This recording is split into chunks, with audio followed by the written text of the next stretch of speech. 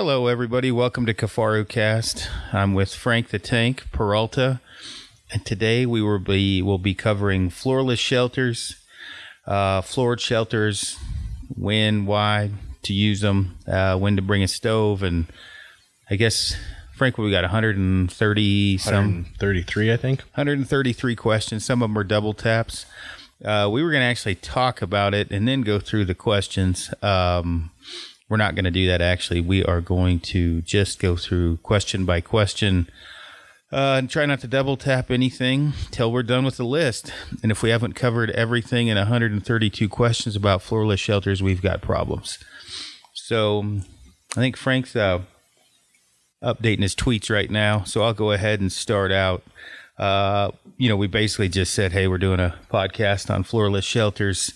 Let's hear what questions you may have, and this is what they are. So, good lordy, hold on. Good Lord, Terry. There's so many, I got to keep hitting the plus button to start from the beginning. Getting there. Enhance. Okay, from Muley Hunter 247. You could talk about the whole setting up on snow and dealing with the mud inside the shelter. So that's easy enough. I'm going to give a few scenarios. The first scenario, which is actually way easier than people think, is extremely deep snow, which I've only done, in all honesty, probably 15 to 20 times, where it's, we've pulled the sleds in. That we sell sleds as well, so you know what I mean. The teepee, usually there's alcohol involved, good food. Anyway, I snowshoe in, pulling that sled. We get in there, and the snow is 3, 5, 6, 8, 10 feet deep, whatever. Normally what I do is I walk around where the footprint of the shelter is going to be in my snowshoes, and I get that tamped down really good. I then pitch the teepee like normal, or the super tarp. It's easier with a smaller shelter because you're tamping down quite a bit less snow. But either way, I'm just walking around getting it flat, just like you would with dirt. Kind of the same principle. Like if you bury, you put a post in the ground, you get. For those of you who have done manual labor, you'll know what a tamper is. For those of you who do not, you're basically taking. It's just. Big steel rod. It's kind of flat, like mushroomed out on one end, and you're just ramming her back and forth into the dirt, getting it kind of compacted. Just ramming her. Just ramming it, just giving her 24/7, 100%, folks. Mighty early this morning. And once that's flat, I just pitch the teepee not like normal. The only difference is I'm using SST pins, which it's a long...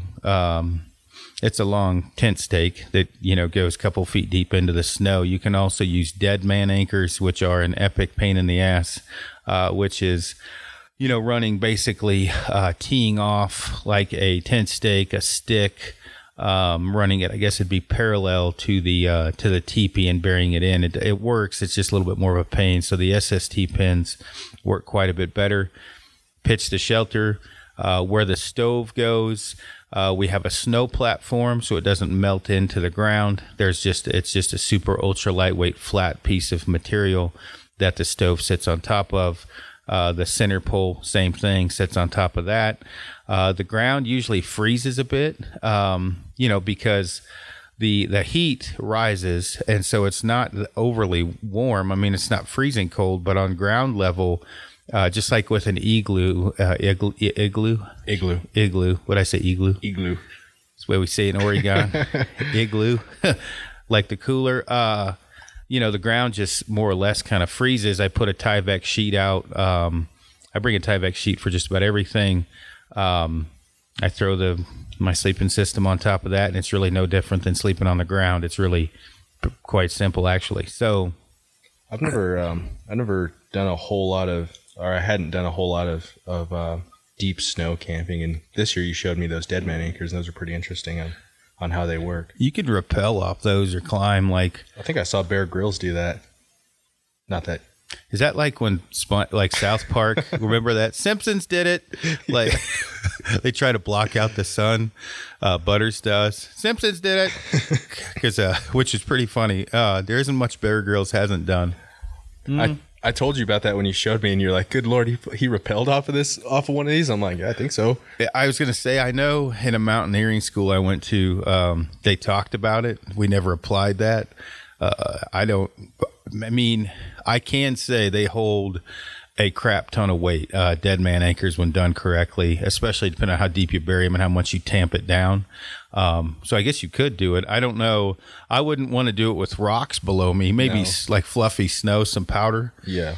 All right. So the next scenario, which is probably the easiest, you get in and there's, let's say up to a foot of powder or any type of snow. Let's say if I've snowshoed in, I'll actually a lot of times pull my snowshoe off if I don't have like an avalanche shovel, or I'll just kick it out. And so this scenario is when there's just enough snow to be a pain to tamp it down and set up your shelter, but not enough snow to where you can dig it out, where you can't dig it out. So I'll just dig out. We've got a Black Hawk down. One of our mics just fell. I'll just basically take and dig out, whether it be with my foot or my snowshoe or a shovel, and just dig out the footprint to the ground. The mud is not, an issue. You're getting most of it off. I'll pitch the teepee or tarp like normal. Set up the stove onto the ground. I don't worry about that. Sometimes I might bring the platform for that, the snow platform. Not really, not something I worry about. I've heard I saw a couple questions on here, and I've heard guys mention to me before about the stove, the legs, the all thread legs going into the ground and then freezing in. It could happen, but you're only talking about them going in the ground a little bit. If pulling them back out's not an issue. So. The mud, that's what a lot of people worried about. How muddy does it get? It actually doesn't really get, when it's that scenario, for me, it's never gotten very muddy at all. I've got a Tyvek ground sheet that I keep clean with all my gear on it. Sometimes if I'm doing a really long trip or I have a really big shelter, I'll have 2 Tyvek ground sheets. They weigh about 1.5 ounces to 2 ounces each. One's got my gear on it, one's got my bedroll. And, I think what people need to wrap their head around on snow camping or with the scenarios we're talking about is if you have an 8-man teepee, what other shelter are you going to set up that's even comparable? There's very few that have a floor on them that you can actually man pack in. And so when some of the questions pop up about this, I understand the questions, which is great, but you can't really say when compared to a floored shelter, what do you do differently, with one of the teepees? Well, there isn't really a comparison because I don't know anybody that can pack in a wall tent. Now, there is a few shelters that you can do it with, but, it's giving you an option that you quite honestly don't have. And so being able to have, last year, actually, Amy and I and my daughter hiked in with the 8-man. I think I had about 7 to 8 pounds worth of crap. Amy probably had 4. My daughter, who was 15 at the time, I think she had the center pole. She might have just had the snow platform. Either way, it wasn't overly bad. We only went in about 1.5 miles.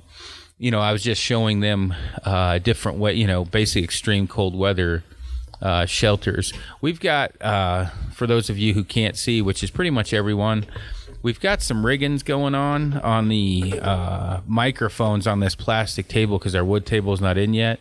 They keep sliding off. So if you hear like a big bang, that means we've got a mic down, and we apologize.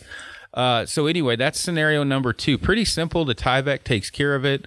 The stove does heat the ground up a little bit, so it will get a little bit muddy, but the beauty of the floorless shelter is you don't have to worry about it. Just don't walk on your Tyvek ground sheet. Walk on the part that's already dirty, and you're good. Yeah, I think I saw that question down the line. What do you do for a ground sheet, or what do you do about wet ground and, this and that? And I think you kind of answered it there with the Tyvek. Yeah, I just bring Tyvek. Somebody asked in a question later on down the line, what grade? I have no idea. The shit that I steal from the job site, whatever grade that is, I can't steal it from the job site anymore because I don't work construction. So I'll order it from Amazon. I'll go to Home Depot, grab a roll, share it with my buddies.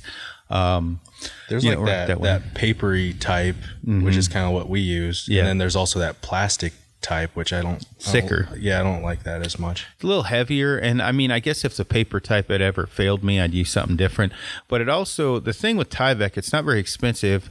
If you're breaking down an animal, it works great for that, to lay the meat out on.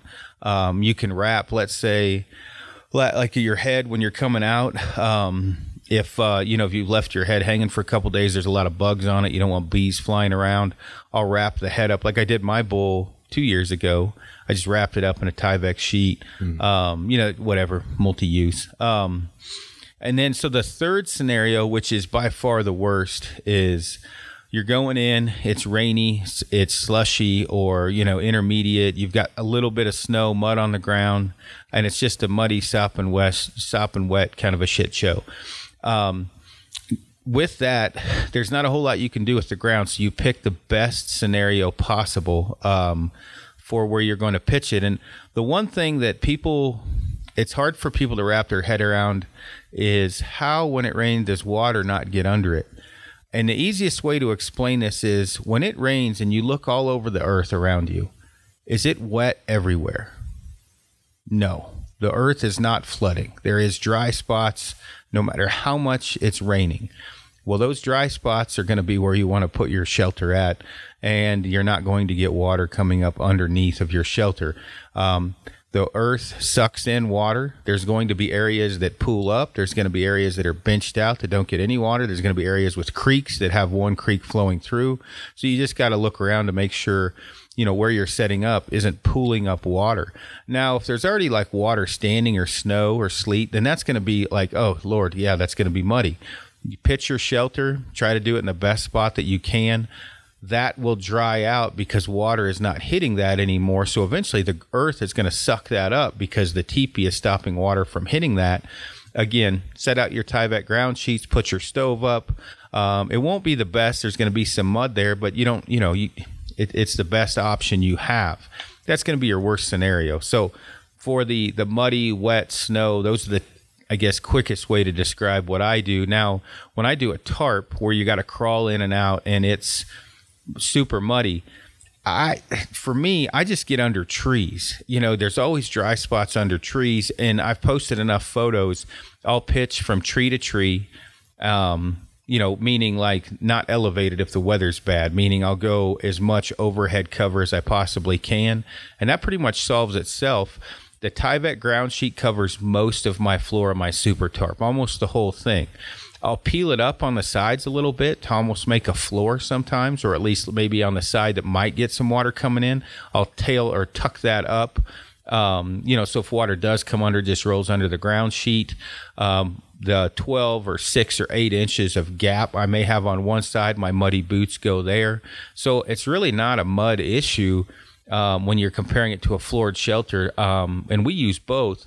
The thing you got to think about with a floored shelter is once you get mud in that, you're pretty well screwed, right? Like it's muddy as shit. There's no way around it. Where with a floorless shelter, you can walk or crawl in or whatever, and the muddy parts stay muddy, the clean parts stay clean, and it gives you that option. Yeah, I think with a tarp, one thing that's nice is once you have your Tyvek sheet down, we use those little Thermarest Z seats, and I like to put that kind of in front of the tarp. I'll take my boots off, kind of kneel on that so I don't get dirty or muddy or whatever, and then I can crawl onto the Tyvek.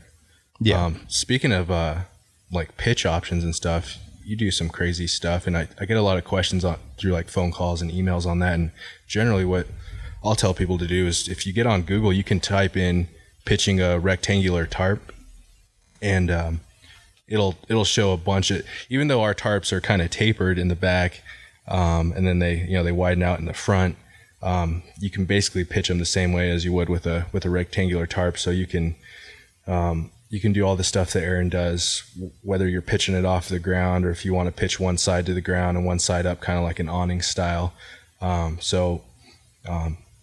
If you do get on Google, you can just type that in, pitching a rectangular tarp, and you'll get a diagram of a ton of different ways to pitch it. So I think you're kind of infamous for all of your pitch options and stuff like that. And there are a ton of options. With that being with the sheep tarp, the Paratarp, and the super tarp, the mega tarp was kind of built just to pitch to the ground. But the other tarps you can do all those crazy things like you do. Yeah, for sure. And we'll go into that as this goes down, like crazy different pitching setups that I've done, as well as when, a tarp is quite a bit more maybe applicable than a floored shelter. So, all right, here's the next question from Bo Guys Outdoors. How do... No, they must have been texting. How do you do your guy outs so that you can periodically tighten them after a few days? I noticed we would get some sagging after a couple of days, maybe from stretch since it's new, and we would just restake them. I'm not a knot tying guru. Save it for the podcast, though. We'll listen in for sure. So what they're asking, well, first, where that stretch comes from with all shelters, when you first pitch it and it's, let's say, cloudy, or it's not whatever, once the sun hits it, the material tightens. Once it gets colder or the rain hits it, it stretches. So it's not that it's new or old. All, like they say, when you pitch a teepee, tarp, tent, never max out the tightness of it when you first pitch it, because you can cause damage, because as the sun hits it, it will get tighter. Now, as far as the knot, we're going to do, when we get the video capabilities up, which is really soon, a knot tying class and cover some basic knots. We may have to also cover microphone durability, because Frank's microphone keeps falling down. It's just a plastic table. It's a piece of shit. So anyway, it's called a Prusik knot or a taut line hitch. There's a few different names for it. It's kind of like a D-loop knot with a little more to it. So all you do is I tie a bowline to the actual loop that's on the shelter. I run that out to the stake. I go around the stake and I come back to the actual line that was attached. It's all one line, but attached or tied to the shelter. And then I tie a Prusik knot with that. And what that does is it's kind of like if you're mountain climbing and you've got, what do they call that? A lead line? I don't know. I can't remember, where everyone's tied to it. And as you walk, you're sliding that knot up the line. That way, if you fall, it arrests yourself or it stops you. It's the same knot. Once you put tension on it, it tightens up. And so that's what it is, a Prusik knot. So just look that up. It's the same one you want to use on your safety harness on a tree stand, same type of thing.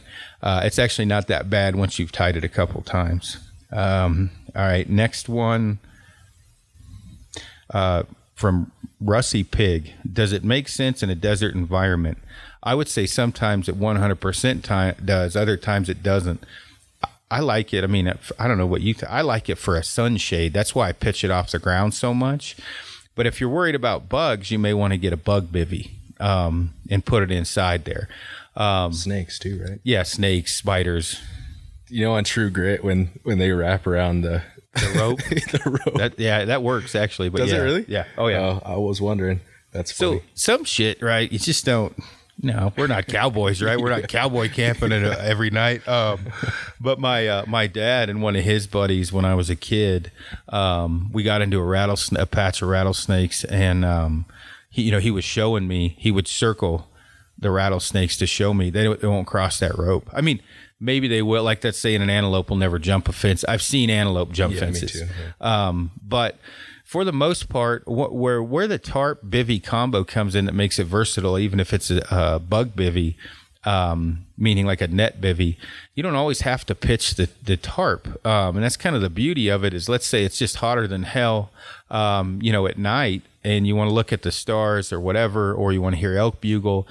sometimes you just pitch the bivy and you don't pitch the tarp. Other times, let's say you need sunshade, pitch it off the ground. You got good wind flow underneath. It just depends on which type of desert environment. I would say, though, if you're worried about it, get a bug bivy as well. It's going to bump up your weight about a pound, depending upon the bug bivy you're using.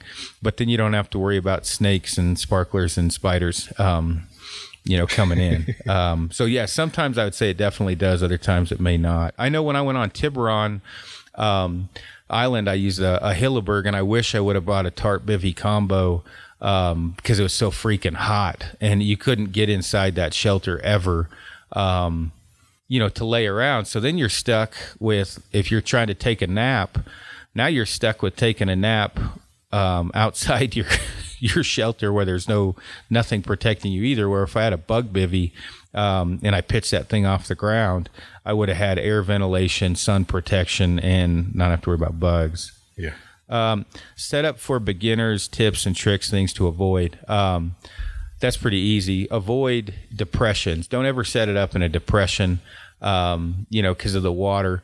Learn how to tie knots, Prusik knots, specifically bowline.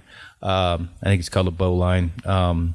That one's important just because of the simple fact you can untie a bowline.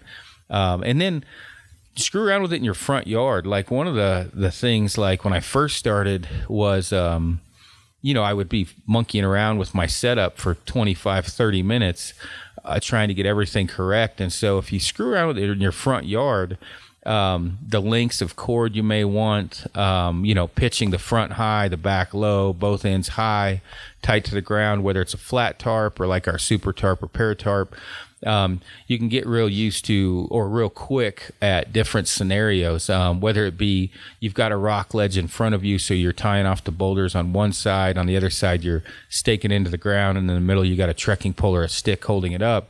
You can get used to those. But the biggest thing I'd say is learn your knots and don't set it up in a place where water is going to run underneath. I don't know, you got any other? Yeah, I think, you're spot on there. Just being familiar with your equipment. Every once in a while we'll get a few customers that don't set their stuff up before they go hunting, and then they have these weird questions or, stuff like that. You may have to actually speak into the microphone. Can you hear me? Yes. Yeah, and especially the stoves too. A lot of people will take their stove out and they've never set it up, and then they'll get a little confused, which the stoves are pretty easy to set up, especially once you've done it a few times. So I think just having familiarity. Yeah. Yep. With your gear. Familiarity. Familiarity. Strategery. What was the one word I couldn't say? I can't remember. I don't know. Oh, good luck. I remember Bush would come out with some good ones. I remember he says strategery. Yeah. All right. Would you use in Arizona? 100%, but the same scenario before. You may want to have a bug net bivy. OR makes one. There's a few companies that make one. You may want to have a bug bivy, if you're using it in a desert environment. Do you need to purchase the poles for the paratarp, or can you use trekking poles? I never use our poles, which is horrible to say. I use trekking poles or a stick every time. Now, this gets asked several times after this, and I guess maybe for me it was more of a common sense thing. What do you do with your shelter when you leave if you take your trekking poles with you? Well, that's pretty simple. I'll use a stick, or I'll just pitch it tight to the ground, so I still have cover. And let's say, it's waterproof enough where it's not like it's going to take several days of standing water to leak through. So nothing's really going to get wet. You could get some condensation, but what I'll do is I'll pull my trekking poles, usually just pull one, because I don't use both very often, unless it's a super heavy load. I'll use leave one trekking pole to keep one edge pitched, and then I just pull my guy lines tight, and then when I get back, I loosen them, pop the pole back in if needed. Now, in the case of the super tarp, the back end is a stick and the front end's a trekking pole. So it's kind of a moot point with that, because I'm using one trekking pole most of the time anyway, because I've got my weapon in one hand, I've got my trekking pole in the other. So unless I have a third hand, I can't use both trekking poles. So one stays in the shelter and one goes with me. And that's the best system I've found, for that scenario, like with a tarp, super tarp or whatever. Teepees obviously are a little bit different. Why did my Kuyu Summit Refuge melt like a candle. If he's being serious, and I'd have to look at the actual shelter or the material. Not all material is fire resistant, and so some, which is why we never suggest to put our stoves in shelters other than our own. When fire hits them, they actually catch on fire and burn to the ground like it was damned. If that's what you're talking about, that's why. Can I seam seal my tut when it comes, if it's 30 degrees out? I'm going to say, even though I've done it, no. But if you mix it relatively thin and it's going to be right around freezing, it will dry. It takes longer. You don't want rain. Technically, no, but you can do it. I've done it in that cold of weather. I would have to say, from an aspect of being 100% right, no, you can't. But I've done it. Okay, this guy, same thing. As per Muley Hunter 247's question, best way to set up on snow, went over that. What's the footprint of the Megatarp compared to the Paratarp? I should have looked significantly bigger. I would say at least another 18 inches wide and a couple feet longer, if not more, probably more than that. The Paratarp's pretty small. A lot of guys, when they pitch it to the ground as an A-frame, they call it the Paracoffin because it's so small. So the Megatarp is a monster. When going floorless, do you always use a ground sheet? If so, why or when do you use it, and what is your preferred material? I always have a ground sheet. It's Tyvek. I guess that's that. Tyvek is what we use. I have used Sil Nylon before, like our own Sil Nylon. I don't anymore because it's so freaking expensive. And you'll slide right off of that shit. Yeah, it's like a slip and slide. Yeah. Will we be bringing back the Megatarp? We're working on a shelter. Right now, I'm not sure when it's going to come out. It's kind of like the Megatarp, but it could be 6 months to a year before we get it out the way that we're growing. I'm not 100% sure, but we won't. We actually are going to have a limited run, aren't we? We have about 14. I'm going to say we have 14, but we'll probably do a couple giveaways on them. Yeah, so we will do a limited run here soon. I think we built 14 of them or 12, something like that. Advantages, disadvantage over a floor tent, and should they be used in cold and wet, windy situations? Okay, this one's going to be a little bit longer answer. When you're using a floorless shelter, and I'm going to say a super tarp, and we'll compare that to an MSR Hubba, a Big Agnes Fly Creek, or a Copper Spur, and our super tarp. Let's say, we'll compare it to a Hilleberg Nyack, Onion GT2, or Nalo, so a 3 and a 4 season, a couple 3 seasons, and then our super tarp with a stove. So immediately, the weight of a super tarp with an annex and an 18-inch Smith cylinder stove is actually the same weight or lighter when compared to most 4-season tents of the same size. Definitely lighter than a lot of them. The bonus is I can get it 80 degrees in my super tarp, dry out all my clothing. And so I guess my point being is when there's wood around and it's in snowy, windy, rainy, wet conditions, I would say all the advantages go to running a floorless shelter with a stove. Would you somewhat agree with that? Yeah, I definitely do. So I think when you factor in the stove, and when you factor in the weight of the stove in comparison to a 4-season shelter, by far the floorless shelter is going to win. Now, if you don't have any wood around, okay, well then it's a completely different story, and it may not be your best bet if you're just running the tarp and let's say a bivvy. Now compared to 3-season use or different weather, that's a different scenario. We'll get to that later. But for me, if I'm running a 4th-season hunt, 3rd-season hunt, there's snow or rain in the forecast. We're, let's say, sawtooth tut down to a tarp. All of those in size and weight will beat out an equivalent 4-season shelter, and you can get it and dry out your clothing. And once you like you hear a lot of people say it's a game changer with the stove. Once you run that stove and you're able to dry out your boots, your clothing, warm up in the morning before you leave, get warm before you go to bed. I don't see a reason why to run a floored shelter if there's wood around, just for the simple fact that, you can dry everything out. Now, it makes it a lot easier to get up in the morning when it's cold as shit. Certainly does for me. Yeah, well, nice thing about if you're in the shelter, you got that stove running most of the night anyway. Yeah. Since I don't sleep, it's warm all the time. Now, before, and I don't know if anybody asked this on there, why can't you put it in a floored shelter, a stove? Well, because you'll die. Carbon monoxide poisoning, just Google that. You have to have some ventilation in your shelter or you can die from carbon monoxide poisoning. So the first one would be, ventilation. You got a floored shelter, it's not going to ventilate. Two, a lot of the floored shelters, just check the material if you're going to try to rig something up at home. I've known of 7 guys or 6 that have not been fully honest with me with what they were doing, and they asked me for some advice. They built one, and then they burnt their tent to the ground with all their gear inside because it was a flammable outer shell material. And when it lights, when it's flammable, it's no bullshit. It lights like gasoline, and then all your stuff burns down. So that's something you need to stay cognizant of if you're going to start rigging stuff up at home, of what material you're using. Have you dealt with anyone yet that did that? No. Can you retro?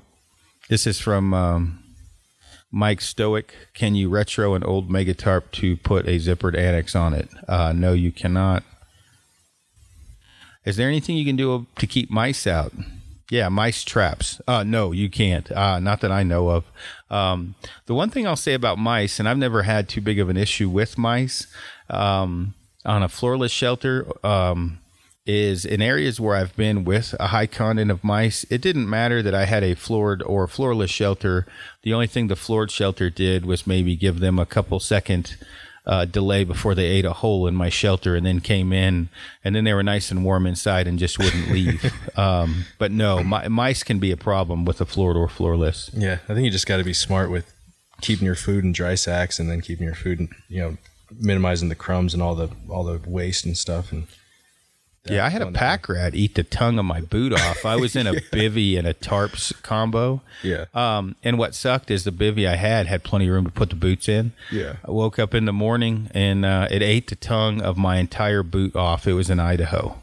Dude, a couple of years ago when I killed that bigger deer, the night before I kept hearing something chewing on stuff. So I'd kick my sleeping bag, or I'd be like, get out of here. Well, I decided, because it wouldn't go away, so I picked up my backpack. This big ass rat was chewing on my trekking pole handle, and it looked at me, and I looked at it, and it was like, "What the fuck are you looking at?" It wouldn't leave. That's just funny. They tend to chew on anything that's salty, I guess.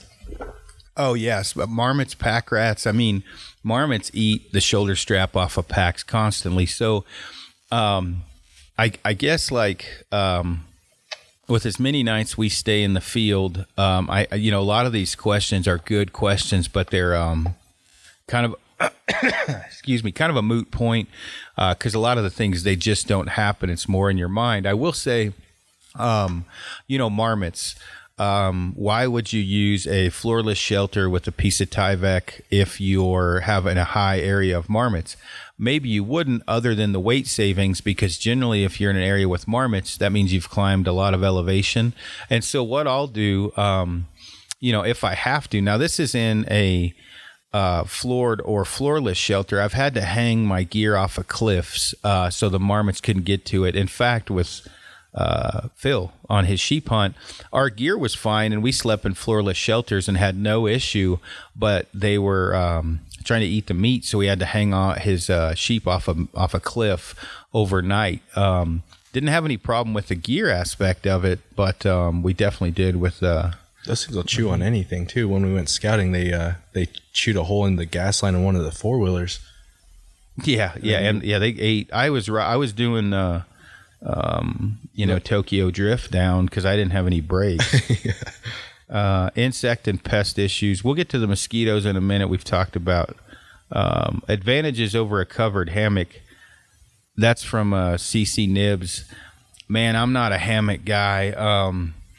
I'm not a hammock guy because I like to fiddle around with stuff, and I like to roll over, start my stove, put my contact solution in, put in a dip, fool around with my gear. That shit ain't happening in a hammock. So I'm not a hammock fan, so I wouldn't be the guy to answer that question. I think when you account for your over quilt, your under quilt, your hammock, and your tarp that goes over the hammock, you've got a 4-season tent. You're pretty much in the same weight class as a tent. I ran a Clark's Jungle hammock when I tried the hammock thing out. I also ran can't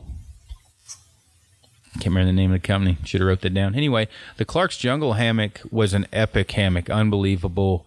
I didn't get cold in it. But I found two major downfalls. One, by the time I was done with the hammock, it weighed as much as a freaking 4-season tent. And then two, you can't pitch those very easy when there's no trees around, and we're above tree line pretty frequently, or at tree line. And so we can be at tree line and have plenty of firewood, everything else, but you're not strapping that bad boy down to bristlecomb. It ain't happening. So I've just never been a hammock guy. Let's see, mosquitoes. So there's two things that I've found best. Bug coils. It's just a super cheap. Coghlan makes them. It's just a coil. You light it. Kind of builds a force field around your shelter. I've used it. Probably the worst is when I slept in this kind of marshy area at a lake. I was by myself, thank God, because I did not bring bug juice, which I almost always have, that the shit that gives you cancer in California, but nowhere else, the 99% DEET. And I'll put that on. I didn't bring that. And so I was getting eaten alive pretty good. I lit that bug coil up. It was just a super tarp. I pitched it. I had an orange Rab Ridgemaster bivy. And I pitched it just because I think I was at 12.5 or 12.8. And it was an area I didn't think was going to have mosquitoes. So what I did is I had those bug coils, and I just lit one. The wind was blowing a little bit, but it kind of built a force field around my shelter, which was really a lifesaver. So those Coghlan bug coils are huge, and they don't weigh anything. The other thing, thermocells nowadays weigh so little. One of my buddies who's in extremely high mosquito area up in BC. He brings mosquito repellent as well, DEET. But he has he packs in a thermocell and just lights that, and that definitely keeps them out. And it's like a force field, and then the shelter kind of holds in whatever the hell that is emitting and keeps them out. Quite honestly, though, we're never in super horrible mosquito areas. Sometimes we are, but it's never. Yeah, mainly when we're fishing or something during the summer. Yeah. Let's see. From Shane Quinn, would you recommend a tarp shelter for late season if that's all you have? That is all I would actually recommend if that's all you have, as long as you have a stove. It is a game changer. So as long as you have a stove, I think it's an awesome option. This is the same thing. Tips for snow. We already talked about that. Would Tyvek work over snow? Yeah, that's all I've ever used for snow is Tyvek. Pros and cons to floored and floorless. We touched on this already.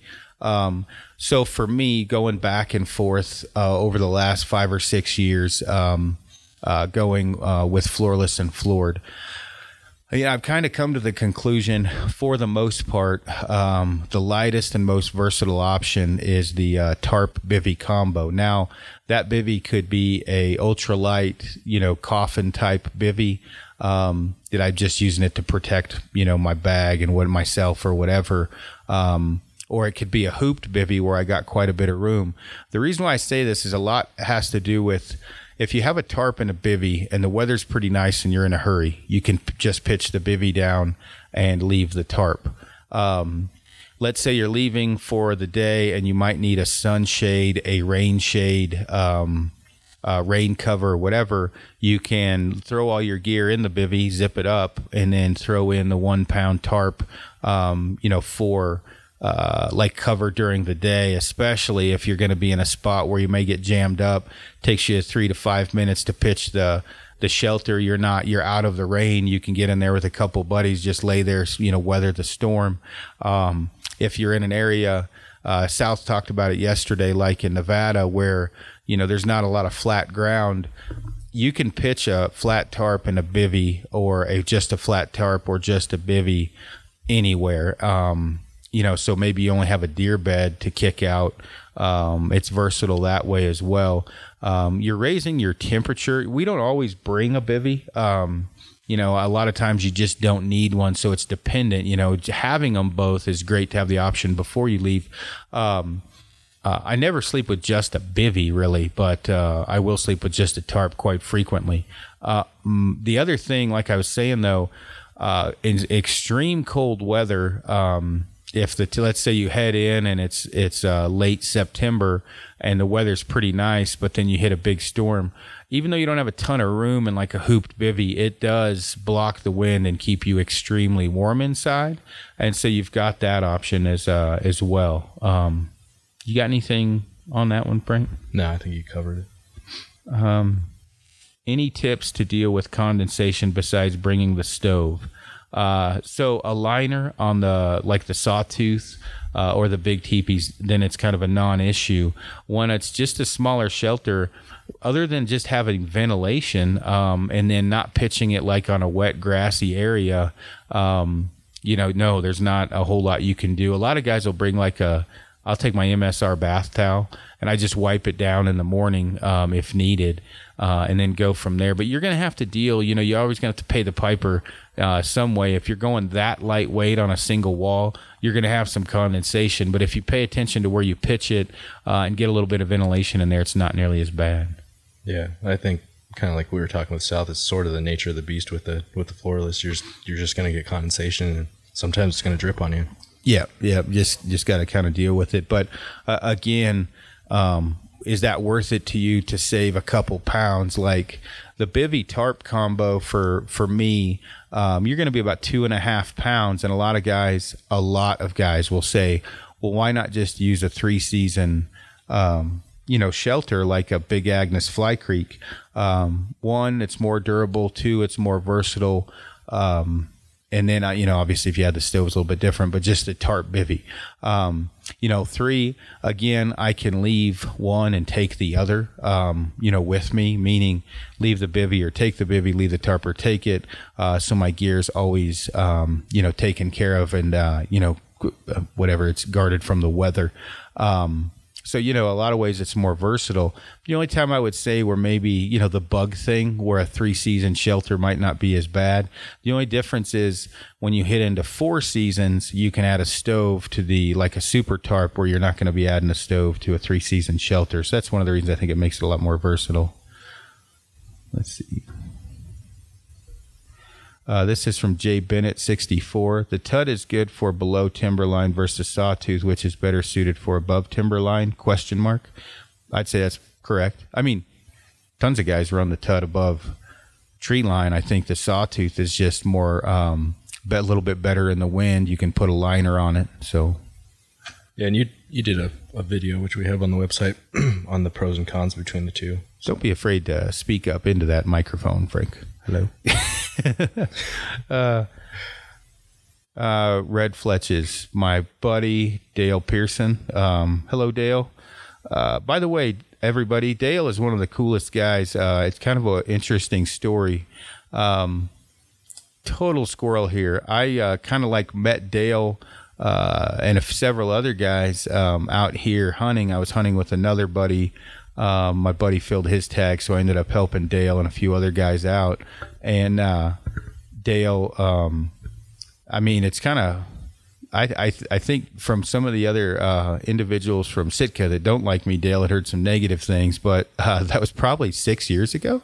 And Dale and I have been friends ever since. And Dale was in Colorado this year and whacked a huge buck. So anyway, hello, Dale. How often do you deal with the rodents getting at your gear, food, sleeping bag, floorless? Man, I guess that one time was really it where it was actually like a problem. So one time out of several hundred. So I really haven't had an issue. When would you use a teepee instead of a tarp?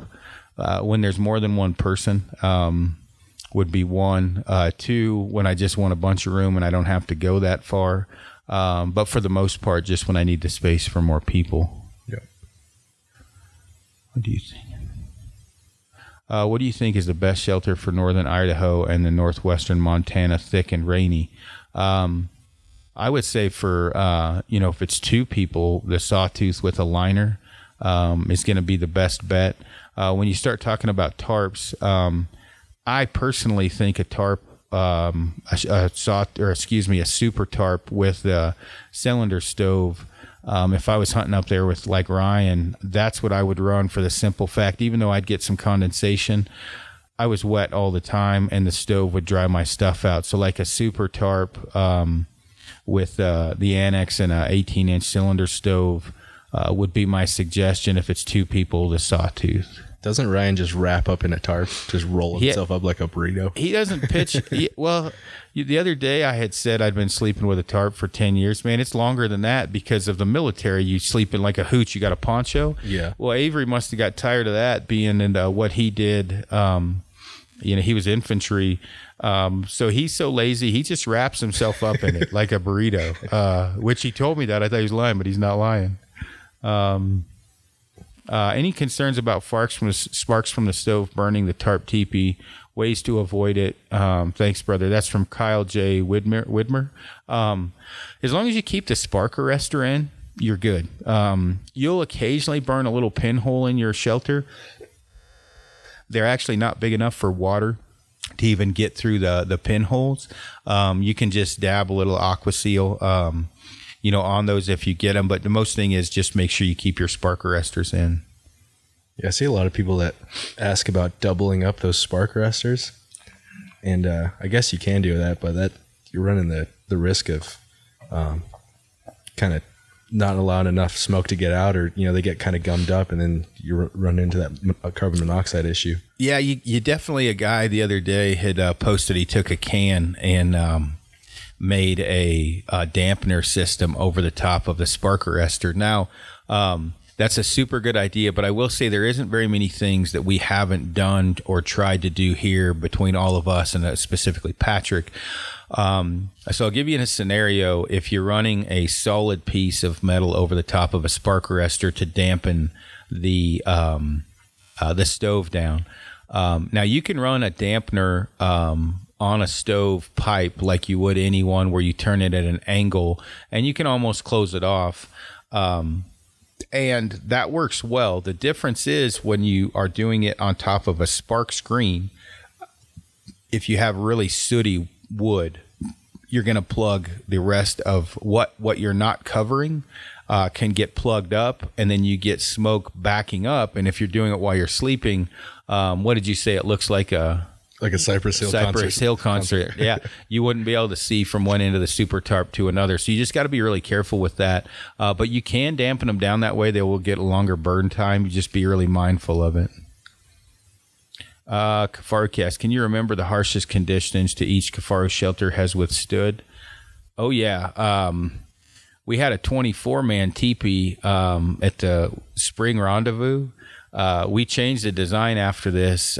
It was clocked 80-mile-an-hour winds, which is too much for a 24-man teepee. It's just too much. And, dude, I about shit my pants. It just pop! And it was the cone. It didn't stretch because it kept getting microbursts and blowing it like a mushroom. It'd raise it off the pole and then drop back down. And finally it popped. About 3 inches of it ripped. We've fixed that now. That's the first time that's happened. So in a Sawtooth, me, personally, and these are legit winds, not internet winds, meaning with a Kestrel, we know what it was, or the weather forecast, or clocked it. I've seen Sawtooths in 60-mile-an-hour winds. I will say, though, I have heard and been told, especially on the Alaskan coast, of them in much higher winds. You just have to make sure and keep your guy lines out. I mean, the Native Americans got it right. Those teepees can withstand high winds. A super tarp, I don't know what it was clocked, but in the Sangres, I set up on a ridge line. I was on a solo trip. I did not have a annex on it, but I had set it up to where the wind, I thought the wind was going to come. I was totally wrong, and it came from the side, not the back. And fuck me running. I thought that it was going to rip the guy lines out. It was so bad that, even with the guy lines, it was blowing the side of it in. And it got to a point through the night where I got so nervous, I didn't want to fall asleep. And so I thought, okay, worst case scenario, the tarp blows away. I'm not going to die. I wasn't in a bivvy. I was just on a sleeping bag. So what I did is I put everything inside my pack so that wouldn't blow away, and then fell asleep in a coma-like sleep because I took Ambien, and woke up and everything was still held up. I don't know what those winds were, but it was enough to freak me out. It was high winds.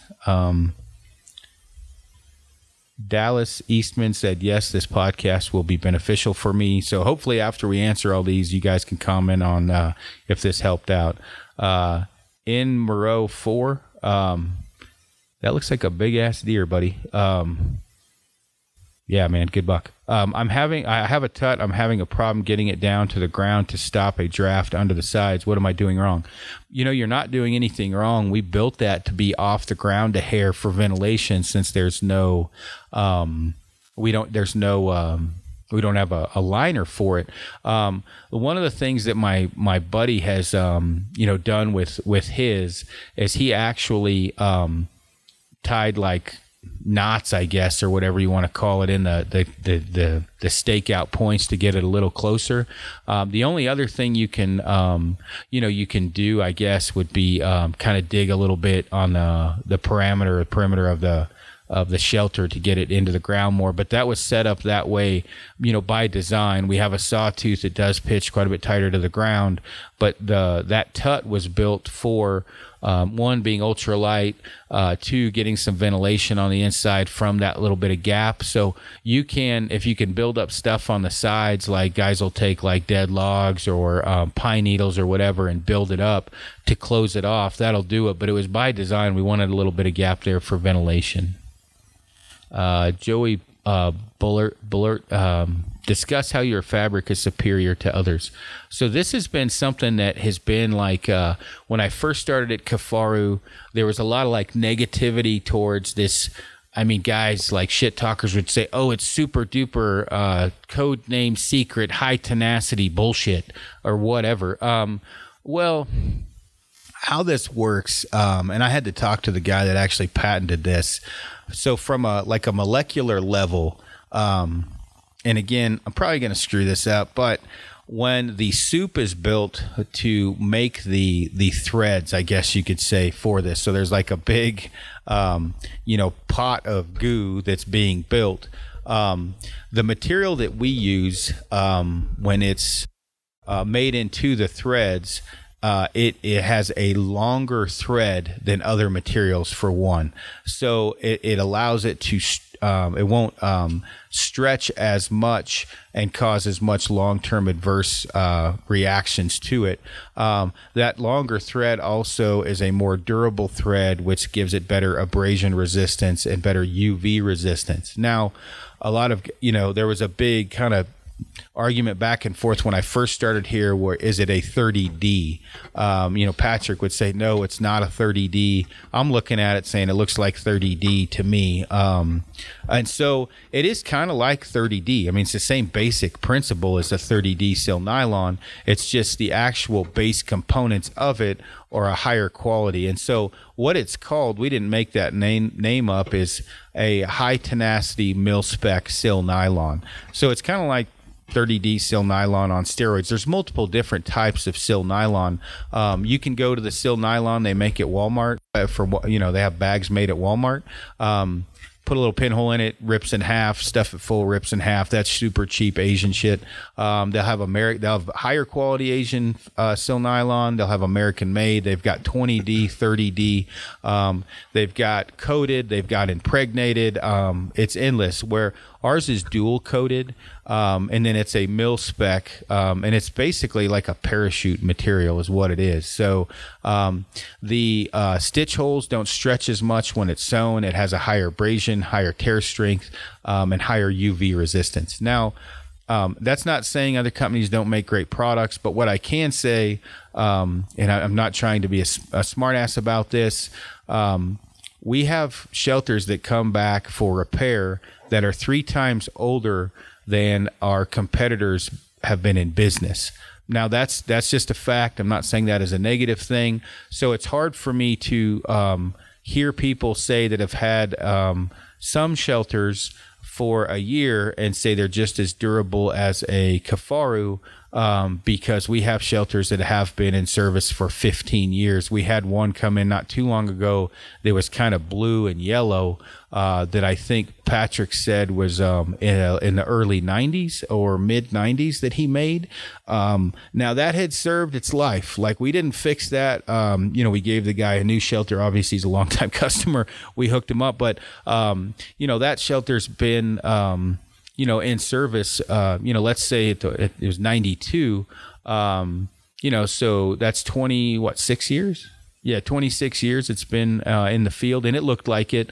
It was super brittle from the sun hitting it, but, it's the same idea or principle, it does last longer. So hopefully that's a good enough explanation. And you did a video on this, and it's on our website. It's labeled the 30D debate, and you kind of went over our fabric, and then you kind of did durability testing between ours and our competitors, and ours kind of was at the top of the food chain there. But I know Joey, I talked to him a few times on Facebook, and he's called a few companies. I've sent him some samples, and he's got some samples from other companies, and he did his own durability test, and he kind of said we came out on top as well. So yeah, and there's not a giant in-your-face difference. I will say that. Like, it's hard to tell, but if you do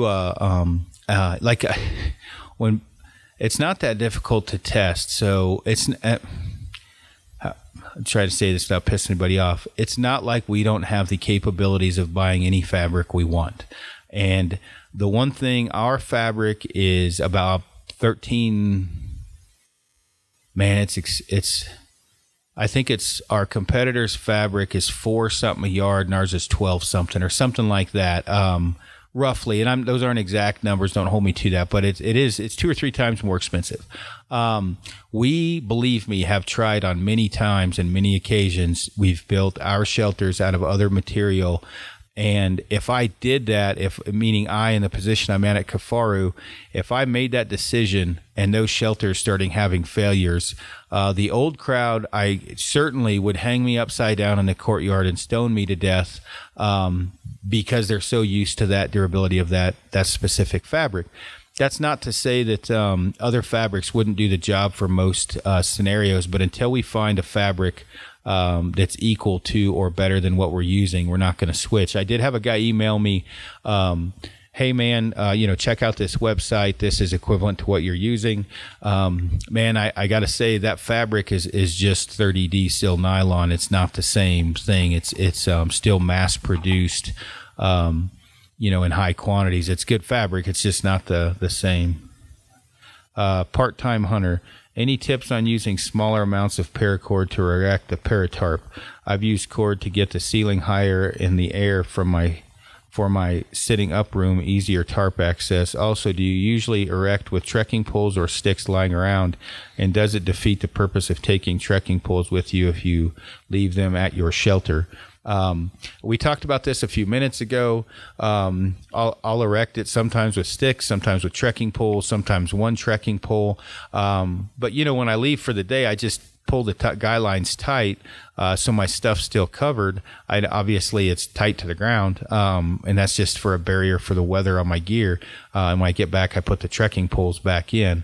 As far as using shorter cordage, what do I got? 3 feet hanging off each corner, probably. So on the four corners of the rectangle of either the super tarp or the paratarp, I've got 3 or 4 feet. This is specifically for pitching it off the ground. What I'll do is I'll lay the tarp flat. I'll pitch those, out at the exact angles, meaning, coming off the same angle on all 4 corners, but I do it loosely. And then I just pop my trekking poles in. Once those are in, I'll tighten up the guy lines a little bit. Then I'll go to the intermediate point. It's a couple feet. I'll pin that to the ground, and then I'll go to the front and back. Generally, if I'm going to the ground, those are a little bit longer. Now, a lot of times, if I'm in the trees, which I try to be, I tie the front and the back pretty low to the ground on the tree, and then I just pop my trekking poles up. So I've got it's taut or there's tension on it going at a downward angle. The trekking poles stay in place, and then I just run around and put the other stake points out. That's one of many different ways I've set it up. So I don't know if that answers your question, but that's what I generally do. You pretty much pitch it to the ground for the most part, don't you? Yeah. AMP 713, with a floorless setup, what's the best way to protect your air pad in all situations? Tyvek.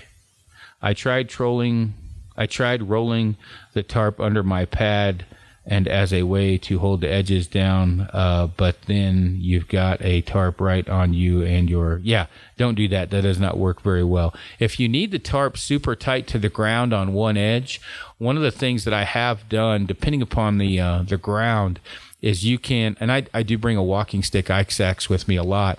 I'll just drag a line so I can bury that leading edge into the ground a little bit. If there's pine needles or something or whatever, I'll kind of pile them up on there if I got to block that off. And then I'll run kind of a modified A-frame or a lean-to type system with that. So I'll run it straight up not straight up. I'll run it up to an angle to my trekking poles, and then the other side's coming down kind of at an angle. It's kind of like a bushcraft type system.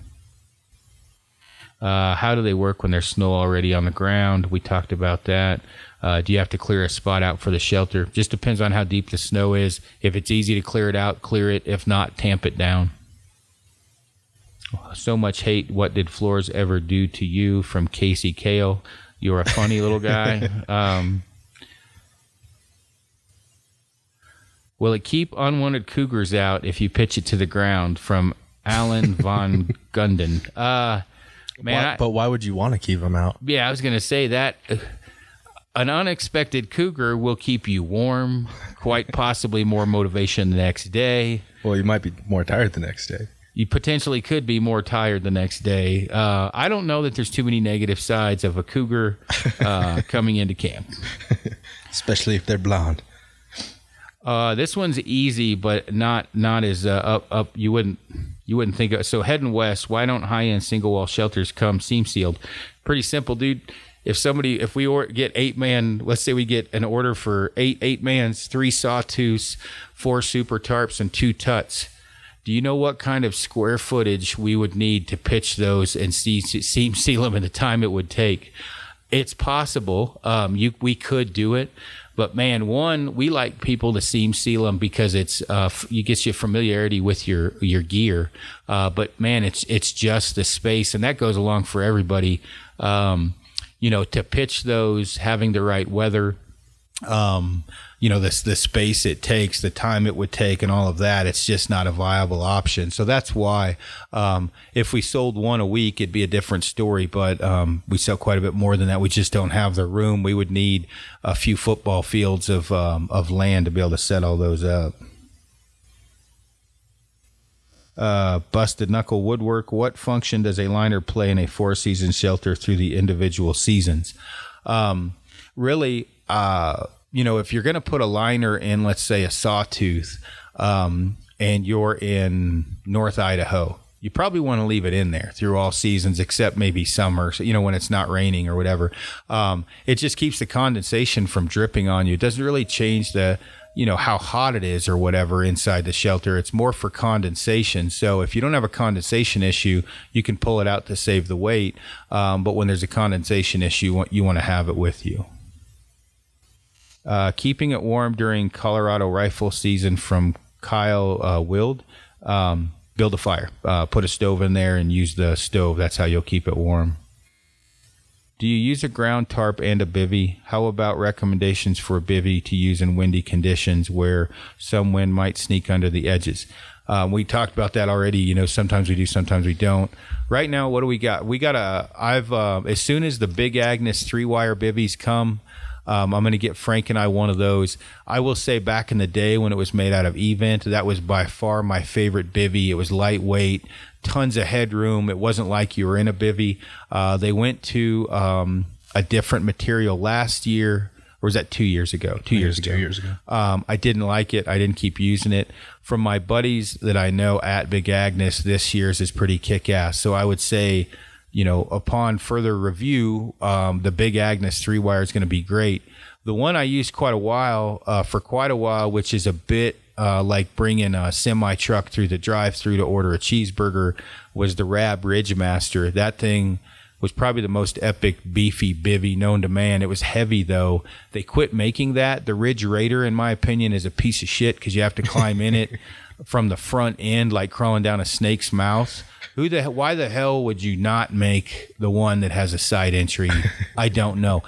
Well, that's one thing with bivvies. I ordered a couple for Frank and I the other day. I wasn't paying attention. I bought the wrong model. It has the standard, crawl from the top of the barrel entry down. Do not buy a bivvy like that. There's nothing good about those type of bivvies that don't have a longer zipper because you got to crawl in the freaking thing. And then, God forbid, you got to do anything with any speed because you got to crawl back out. So make sure and get a side zip bivvy. We also got the OR Helium. The Helium. Yeah. Helium, which the condensation is the only one we're going to be testing with that one. But I would say the Rab Alpine bivy is one I've used a bunch that's really good. That Big Agnes 3-wire. I haven't, anything with Event I've had great luck with. Some of you can get some condensation in the bivvies, especially, if you're breathing, if you zip it fully closed, your breath from the inside, especially if you're breathing like a mouth breather, you're going to get some condensation in there. So you got to be mindful of that. But if you're wanting, get an Event or good Gore-Tex side zip bivvy. If you want like a full-on bivvy that you can run without the tarp, Bora makes one. There's several that are made that are just kind of for splash guards. I'm not a big fan of those because our sleeping bags are waterproof as much as that is, and I would just run our bag and not carry the extra weight. So when I run a bivy, I want it to be a good one. Yeah, I agree. That's all you got? Frank's got a big dip in. Let's see. Man, there's a lot of ground tarp. Can you fit 2 cots and a stove and a sawtooth? Also, ever use a sawtooth on ice? That's from Kyle Snow 19. I have, dude, and it's some epic shit because I went ice fishing inside the sawtooth with cots, a couple of chairs, and it was paradise. Now, I will say I cheated. I brought a cordless drill, and I drilled the anchors into the snow. As far as cots go, if you have the giant military cots, not so much. It's a little bit tighter. If you have a little bit lower profile cots that are the ones that are like a foot off the ground or whatever that is, 14, 16 inches. Those work really well. The luxury light cots, the Helionox. Yeah, those work really well. Those are only 4 or 5 inches off the ground. So you don't want to get the big cots, but yeah, you can definitely fit 2 in there. It's not a problem at all. Ty McEwen, how to use the TP stove system to properly dry clothing. Also, how to vent properly to avoid overheating. You're not going to overheat in that thing, man. Just don't build the fire. It'll cool right down. As far as drying clothes out, I, on my pile of wood, pull out my insoles and put my boots right there. Keep in mind when you do that, your boots can shrink if you dry them too fast, so don't do that. But we have clotheslines in our teepees, and so the wettest stuff I hang closest to the pipe and then just kind of lay it back from there. Heat rises, and so that's pretty much it. Just hang it on the clothesline and call it good. It's a pretty simple system. Goat Hunt MT, how do you get over the biggest fears and myths to go floorless and netless, i.e. how to make the leap to the floorless? man the fuck up. No, I'm just kidding. I never had an issue a lot of time. Frank's shaking his head at me. But truly, I mean, a lot of these things are a mental deal, and I've been sleeping on the ground since I was a kid. But you take like Amy, Amy was worried about it. My girlfriend, once she did it a couple nights and found that really you don't have to worry about mud on the floor, spilling stuff, all the pros to at the stove. It was a non-issue. It just took a couple times to go. And as I make jokes about manning up, and I'll probably get some hate mail from a woman's. That's what's that called? Misogynist? I don't know. I'm sure it's going to be called something, and I'm sure I'll get some hate mail over it. Bastard. Woman up.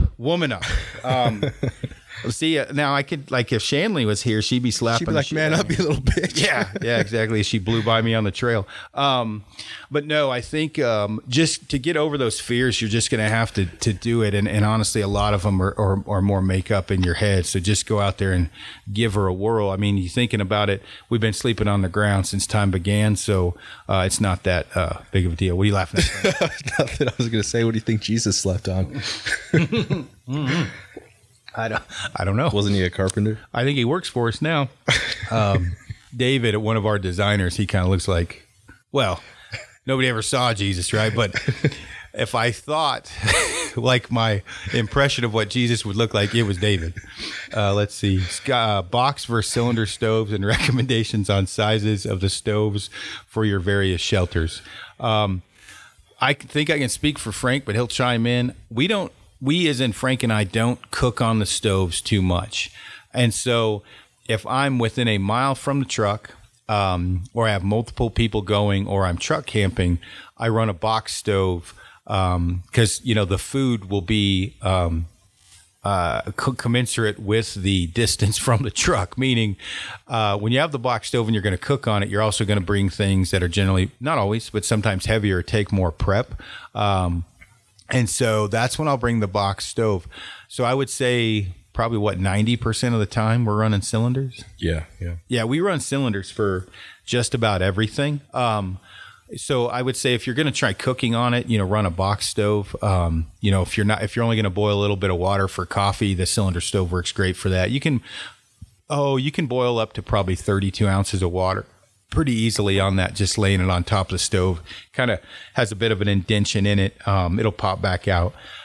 So stove wise, for the Paratarp, Super Tarp, Tut, and Sawtooth, I would say you want a 18-inch Smith cylinder stove works in all those. Once you are, if you're going to run a box stove, a medium box is what I run in all of those. It's a little big for the Paratarp. And then once you get, Frank is having some serious microphone issues. Son of a... Flavor Flav would be pissed.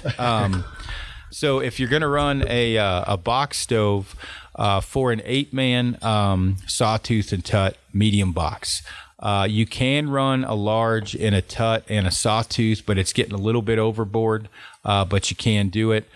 Some guys were asking about this the other day. I ran an Arctic in a Sawtooth, way overboard. It was, remember that. Yeah, it was warm. And so the 8-man, you're going to want to go probably from a, not probably, you're going to want to go from a medium to a large in real cold weather, large box stove. You could run an Arctic at an 8-man. If I was truck camping or camping close to the road with another guy and it was extreme cold weather, I would have no issue running an Arctic and an 8-man, just for the simple fact it's more, a lot more heat. But I'm a weenie, so don't go off of me. The technical answer would be a large for an 8-man for cold weather. When you get to a 12-man, definitely a large. And in real cold weather, you can run an Arctic. After that, 16 and 24, you definitely want to run an Arctic. What you can also do, like in a 12-man, you can double up larges. You can run a large on either side. Again, I do not like getting cold, and so I always bump up to the next size stove when I can. I've run larges and Super Tarps, which people thought I was crazy, large boxes, but before we came out of the cylinder, but I didn't have any issue with it. So hopefully that covered kind of a parameter of what you'd need. This is kind of related, but if you have several, or you have a couple different stoves, our stove, depending on the stove size, they have different diameters of pipes for the stove jack, circle or X. Yeah, you're gonna have a big hole in your sawtooth if you're on an Arctic in that bad boy, because the pipe, small children could crawl in. Yeah, I think it's 6 inches diameter. Yeah, it's a big one. So yeah, that's something to think about as well. The same guy here, Goat Hunt MT. Very good question. With modern tent technologies, there are lots of 2-person tents that are sub 3 pounds and a handful that are just over 2 pounds. Excluding a stove, what makes a teepee tarp a better option? Well, a teepee doesn't really count just because it's, there's no shelter that's, going to be 2 pounds. It's a teepee. But for a tarp, there's a few different things. The versatility of setting it up, a tarp is a pound, about, so a little bit lighter weight. And then obviously you can add a stove later. So I know you said excluding a stove, but it's hard to exclude a stove totally because you can add it later, making it more versatile. But lightweight and awkward pitching situations would be the biggest one. If it was something to where you're just in a high mosquito area, you're camping in the trees, you're camping once a week, a tarp may not be the one, or once a week, one week a year. A tarp may not be the best option. If you listen to the South Cox podcast we did yesterday, he and I kind of went back and forth a little bit. I've seen too many ultralight 3-season shelters bite the dust in bad weather, where with a tarp, I've never had one of our tarps go down in bad weather. So that, that's one of the biggest things, is just durability when conditions do go kind of south. All right, from Fiddle, is it possible to ruin a carbon fiber pole by having it too close to the wood stove? I ruined one that way, but I was testing it to the extreme limits as far as being really close to the pipe and burning it super hot, because we've dove down a carbon pole rabbit hole several times, because we would like to lighten up our center poles, but we don't. We don't want them to snap, and we haven't had the greatest of luck in extreme conditions with that carbon pole. But yes, it's just like an arrow, and I would say start your stove, and then hold an arrow above it 3 inches or 6 inches, or how close your carbon fiber pole is going to be. See what happens to the arrow, and that'll kind of tell the tale. How would you vent a mid and rainy weather to mitigate condensation when using a liner? When not using a liner. This is from Logan Ingram. Really, the only thing you can do is pitch it off the ground a little bit more, potentially open up either the top or the bottom zipper. If you open up the top, you're going to get some rain in, so I'll open up the bottom in hopes to get wind blowing through there. But condensation is just a problem with a single wall shelter. Sometimes, you can only do your best and you're still going to get some. Tarp and teepee above tree line in the wind. This is from Nick Paff. Also, what makes Kifaru shelters better than the competition? I run a different band shelter, but would consider making the change to Kifaru if it's worth it. The material is the biggest thing. I think the other companies have got them figured out how they sew them pretty well. So I can't say that there's any negative sides of that. The material is the biggest issue, and I've already covered some of that. But again, we've been in business for a really long time. 1995 for Kifaru, 1980 for Mountainsmith when he was building shelters back then. So at the very least, we've been using the same material for 15 years basically. 12 years or whatever the case may be, or whatever it is. So that material has definitely proven the test of time, and that's going to be the biggest difference. This is from Christopher J. Moran. Even though it's not a direct question on floorless shelters, can you talk about the stove use, picking the right wood stove, set up in the tent, how not to die, stuff like that? Just make sure you need some ventilation when you set a stove up. So that's important.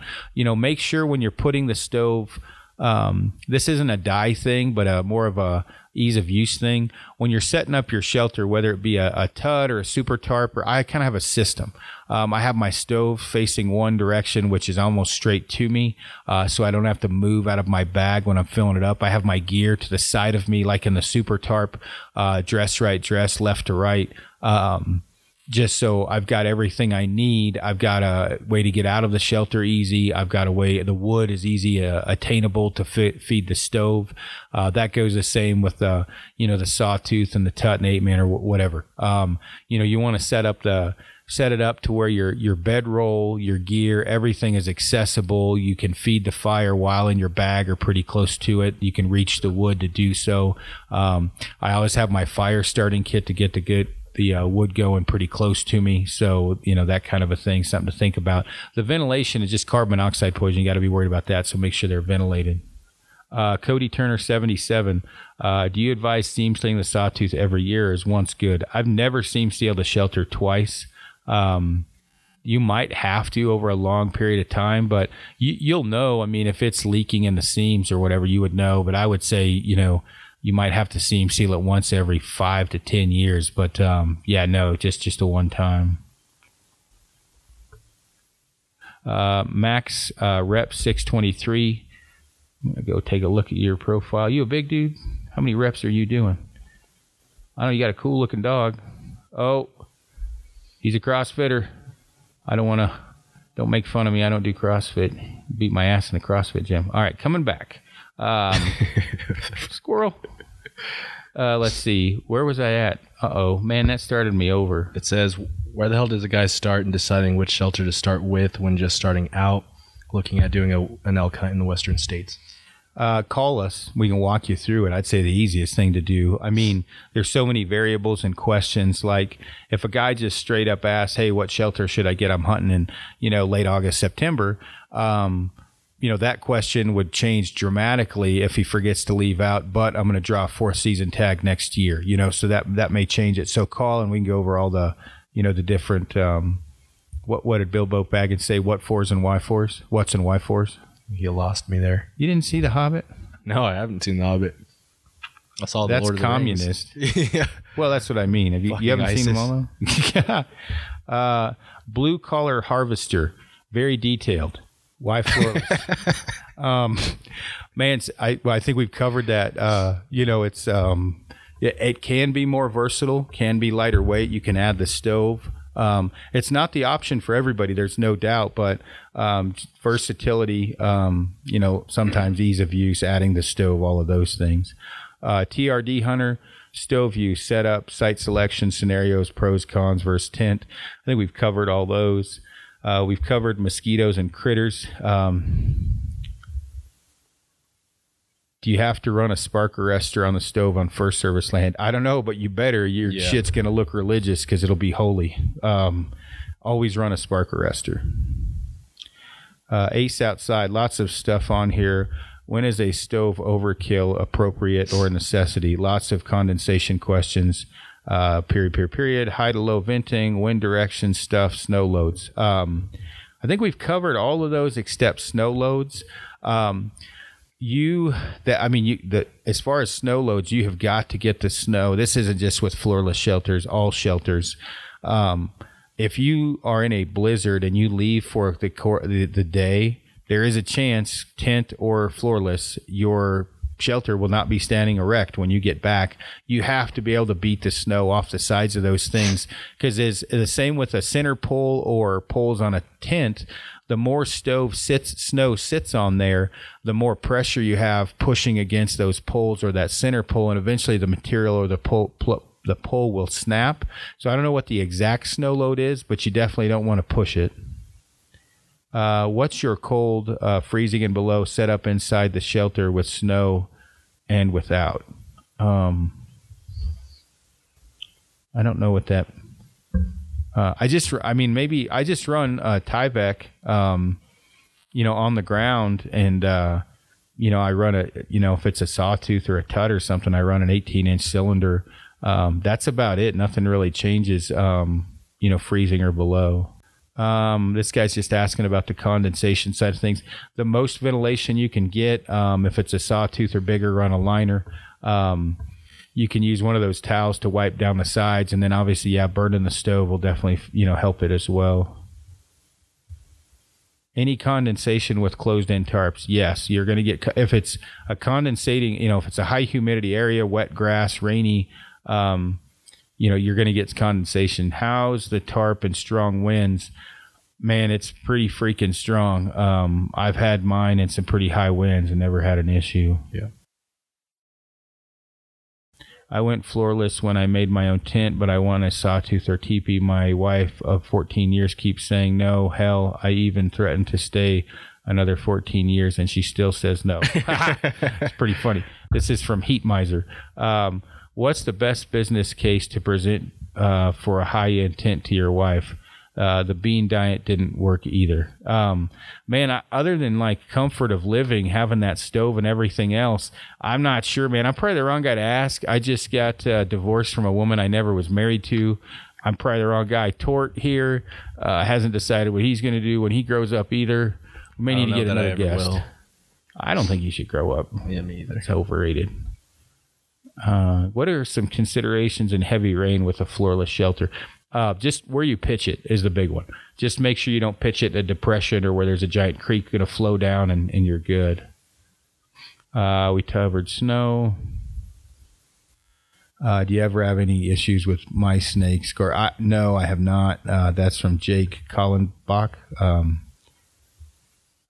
This is from Mike and Mike Rennick. Mike Rennick. Trying to jump into backcountry hunting. What would be the best or most versatile sleep shelter setup for 4 seasons? I've thought about bivy and super tarp and possible stove, something like the Sawtooth and stove. Have any of you ran into older Forest Service sleeping bags with canvas shell? Yes, don't get those. They suck. Heard they were pretty hefty. Yes, that is true, but indestructible. That is also true. Do not get one of those. Probably for one guy, the super tarp bivy stove combo will get you done for literally just about anything. The Sawtooth, if you're going to have a buddy, I would say is a great option for a one do-all shelter as well. Do not buy that sleeping bag. I guarantee the first time you carry it in will be your last. Adventure on outdoors, stove choices, packing them, and the weather condition temps you bring them versus leaving them in the truck. Pack them.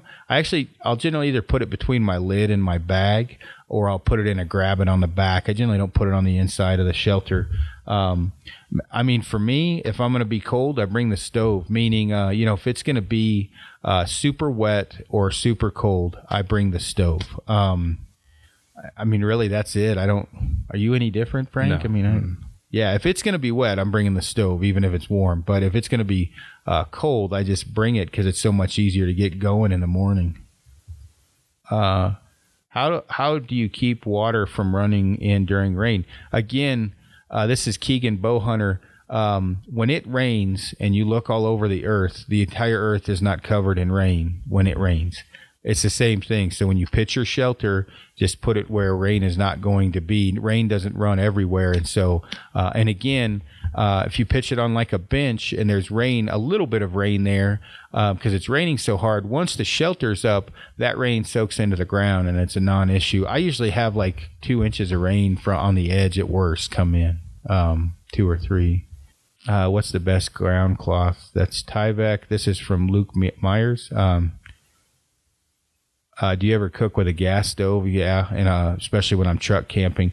And I don't know if you mean like a MSR reactor. That's about all we cook with inside the shelters. I don't cook on the stove very often. I usually have an MSR reactor or some type of stove with me. Floorless in the southeast, then think ticks, chiggers, snakes, and high humidity. Any way to make it work? In the very limited amount that I've done down there, it's humid as hell. Even in dual wall shelters, it sucks. I would just say make sure you use a bug net, but you're going to have condensation in any shelter. So I don't have a lot to give you, mostly because I just haven't camped down there a lot, so I don't want to speak about it too much. Hunt Fish PNW, trendiness and minimal weight savings aside, what are the benefits? And I actually replied to the Huntfish guy. The trendiness thing kind of got me going. I was laughing just because,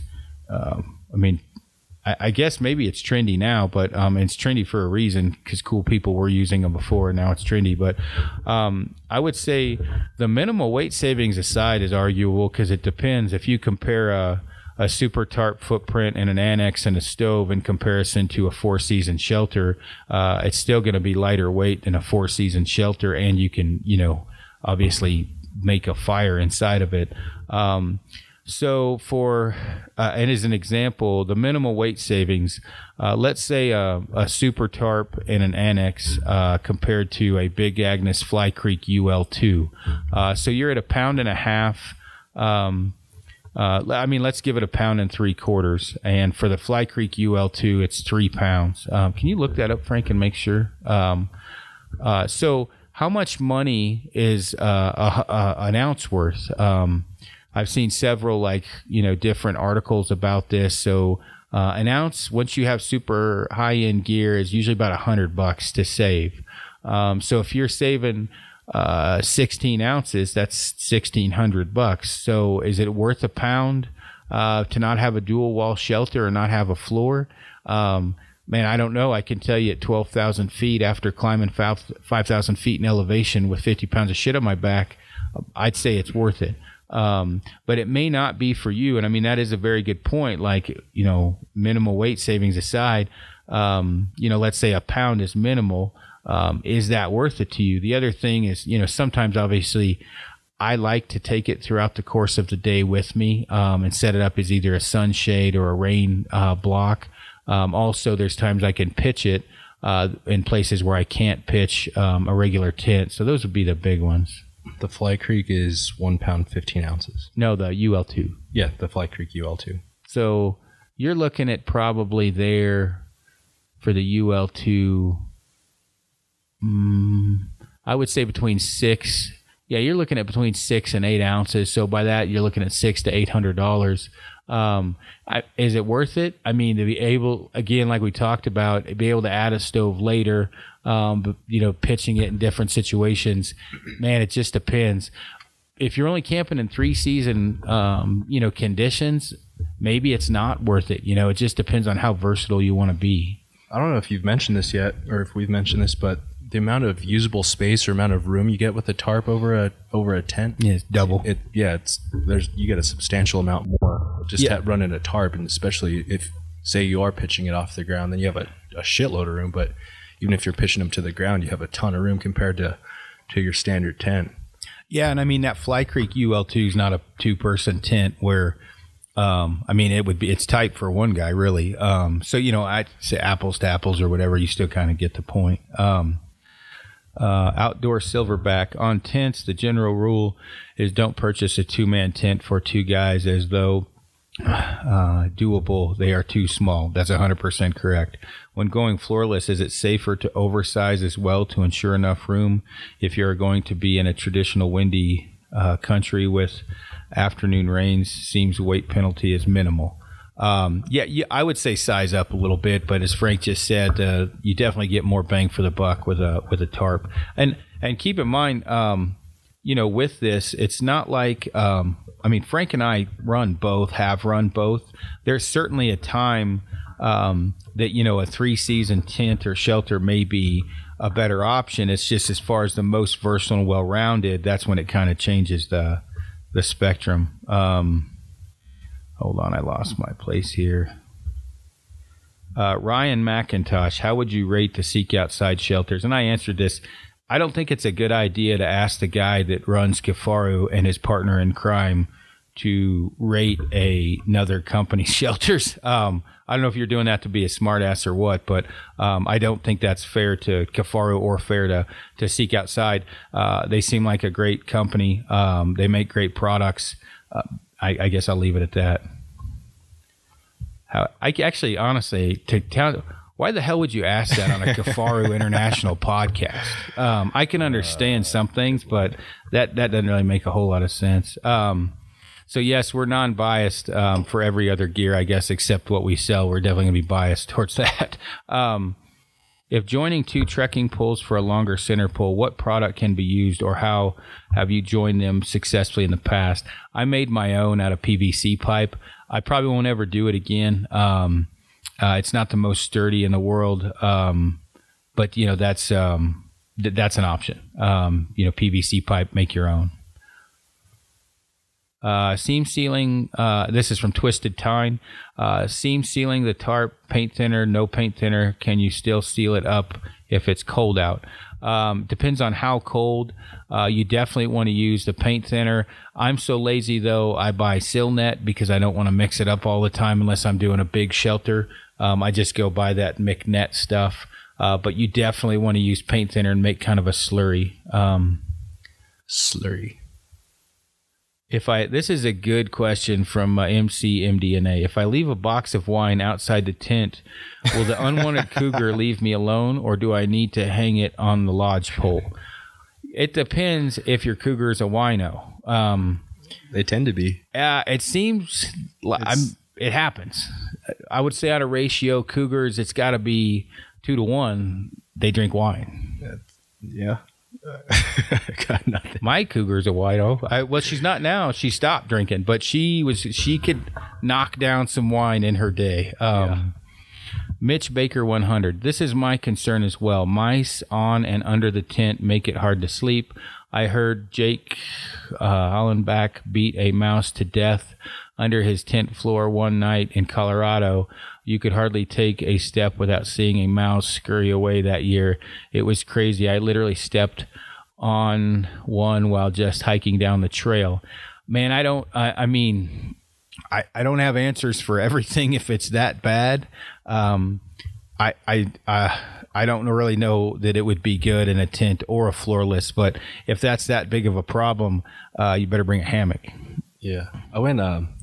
I took Zach on an elk hunting trip once, and we were in a sawtooth, and he went to get in his sleeping bag. There was a mouse inside of it.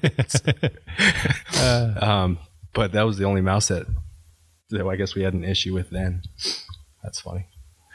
This one's Brody H5. I would appreciate if you could talk about how someone would use a backpackable 1 to 2 man shelter in an area not in the mountains. Okay, so I did a backpack hunt in the Dakotas myself.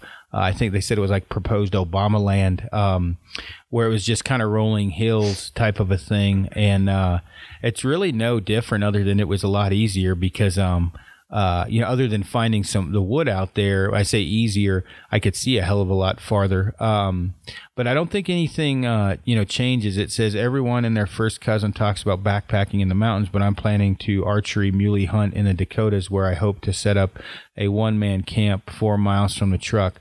I'm particularly interested in the super tarp and its versatility. Will be hot first 2 weeks of September.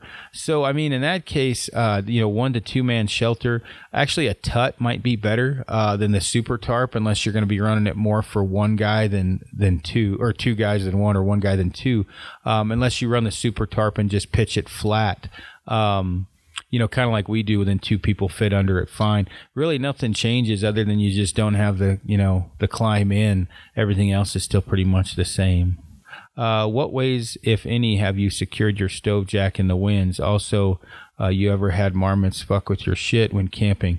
I never have to mess with, when you say secure your stove jack in high winds, I guess you mean your stove pipe in the stove jack, maybe? Yeah, sounds like it. I cut my hole small enough, it's a moot point, but if it's going up and down, meaning like the wind's blowing and it's popping it up and down, I have taken extra wire and then wired the pipe to the box or the cylinder, just to make sure it doesn't blow up and down. And if the winds are that bad, that is an option. I've never had marmots do it in the shelter. I have had marmots eat my shoulder straps while backpacking.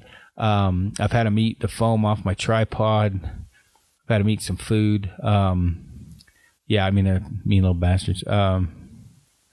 Let's see, Mountain Bomb, Warzone 14. I use my Paratarp here in the AZ Desert. I just use an REI bivy sack that has a mesh screen to breathe from. Fits my pad and bag, adds maybe 10 degrees of warmth rating of my bag in the winter. Haven't figured out how to temp regulate in early season and lower units like 35, 6, and 7. So that's a very good answer from Mountain Bomb. The only thing I would say to regulate, let's say, would you get a bug bivy for the summer months? Tyvek or Polycro, no issues with gas stove? I think he's answering. Oh, answering. Okay. Purge frailty. I placed the 6-man teepee in a roll top dry sack for extra compression to save pack space. Does compressing the short and long term affect? Does compressing it affect it? Man, I can't say that it does. I mean, I would think it has to a little bit.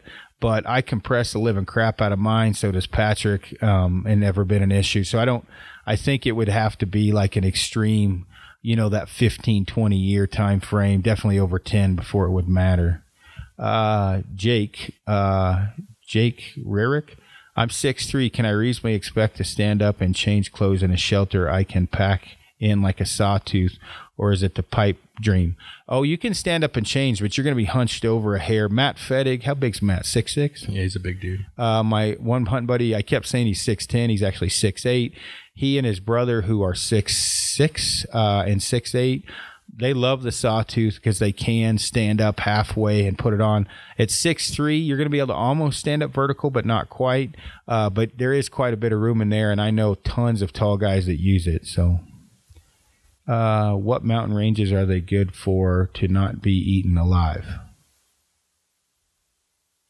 I don't know what you mean. Do you have to be at a certain elevation and higher to? For bugs. Well, anything above tree line, there's generally no bugs. It depends on the rain each year and everything else, but we talked we talked about before the Thermacell and the bug coils will help, or a bug net. Great check. Okay, we answered that one. Okay, so Sinjin something said at KafaroCast, it is a trend these days. Outdoor hipsters, sandal-wearing, bike-packing dudes talk about it a lot, but don't worry because we all know you've been doing it since before hipsters were born. Even freaking Nemo is making floorless hunting shelters now. Crazy. Yeah, no, I see what you guys are definitely saying on the trendy thing. It just caught me off guard because I'm like, man, I've been running these forever, and Patrick's been running them. I think him and Jesus slept under the same tarp. He's been running forever. So yeah, I dig what you're shoveling though. Thundering Bear 777. I'm nervous to use my sawtooth in deeper snow with the stove. I've heard of a couple stories about another brand, Sierra Designs, melting snow, then freezing into the ice on the bottom, and needing to be chipped out when leaving. Any tricks to prevent this, or have you even heard of this happening? Not on a sawtooth. I did on an 8-man. What happened, I pitched it in like 4 inches of snow straight to the ground. It snowed quite a bit more after that. And then obviously froze, and then the heat from the inside. I did pull it right out. It didn't damage it, but it definitely was frozen inside. I don't think you're going to have, an issue unless it just pounds like crazy snow on the outside. And again, it should pull right out. I mean, that material is super slick, so it shouldn't freeze into the snow where you can't get it out.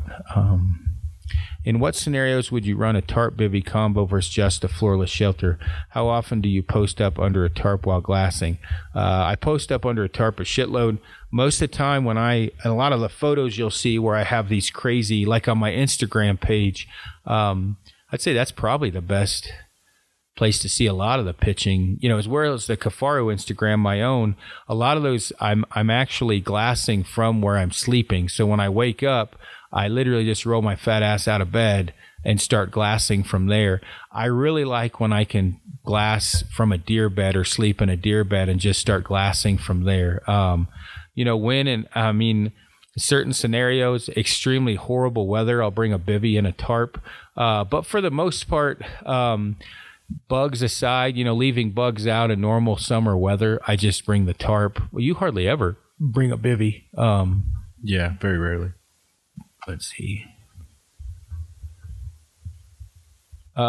Condensation is not an issue here, like in Colorado in warm, hot weather, or next to none. Late season, cold as fuck and snowy. You could get some. It's actually the midpoints, cold and snowy. You don't get as much condensation. Really, it's not that big of a problem. Plus, you have the stove. I would say it's the mid temps that really get you. On that note, I have to take a potty break. Frank is going to take over the questions from here.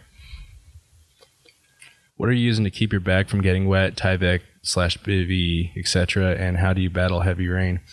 Like Aaron was saying, I don't take a bivy all that often. I think with a floorless shelter, it's kind of the nature of the beast that you're going to get some condensation. It's going to drip. So kind of touching on what Aaron said, if I bring one of those lightweight towels or if I have an extra t-shirt or something, I'll wipe stuff off to kind of mitigate that from getting the bag wet. I think something that I found for me works out well, or it's kind of important to me, is I like to use a synthetic bag. So, if in worst case scenario, your bag does get pretty wet or soaked, you're not going to lose all of that heat retaining properties like you would, say with down. I know there is hydrophobic down, but even so, that stuff can get soaked, and eventually, it's not going to keep its heat retention. So I think that's one thing that I find important, is just having that synthetic sleeping bag.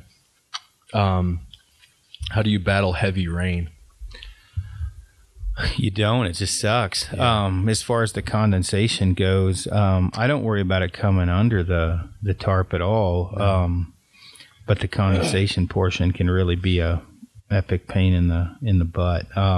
So yeah, that's the biggest thing, condensation. So a liner, ventilation, and then just get used to some condensation and kind of have to suck it up. What are the benefits of running, let's say, a Sawtooth over something like a Hilleberg Nalo in September while hunting elk, given the temps aren't too cold? The weight is pretty close to the same. I would say it's kind of a, excuse me, a toss up. The big thing is you can stand up in a Sawtooth. You just got more room than you do in a Nalo. Like, you can sit in a Helionox chair with another dude and chill out in the front of a Sawtooth. Same chair? What's that? Same chair? Same chair. Same? What? You can sit in a chair with another dude? Yeah, that didn't come out right. I'm not going to quit on you. So you can sit in the same type of chair, but different chairs in the front of a Sawtooth. If you wanted to sit in the same chair, you don't want it to be one of those lightweight ones because it's not going to hold you guys both up. So just the ability to stand in the room. The Nalo, I think, is 6. The Nalo GT2 is 6 something pounds. And so that's about the same weight as a Sawtooth with a liner. So condensation's kind of a moot point again with the liner, apples to apples. So really the biggest thing would just be the room. I don't think really, like, you're not going to really save any weight from one to the other. Other than obviously the option you can add a stove to the Sawtooth later. It's really at that point going to be if you want a floor or not. With a tarp, bivy or no bivy, and why? Man, it just depends on the situation. If I was going to suggest for a one-man do-all shelter, it'd be a super tarp bivy annex stove to be able to handle everything in any season. But I would say that I would go just get the tarp first without the bivy. And then if you think you need it, to add, whether it be protection, increased heat, whatever, then add the bivy. Because I know a lot of guys, they do not run a bivy and never will. They just run the tarp. Yeah. I think, I like you're saying, I was saying I don't run the bivy all that often, but I think I'll incorporate that into the setup this season just for the added comfort.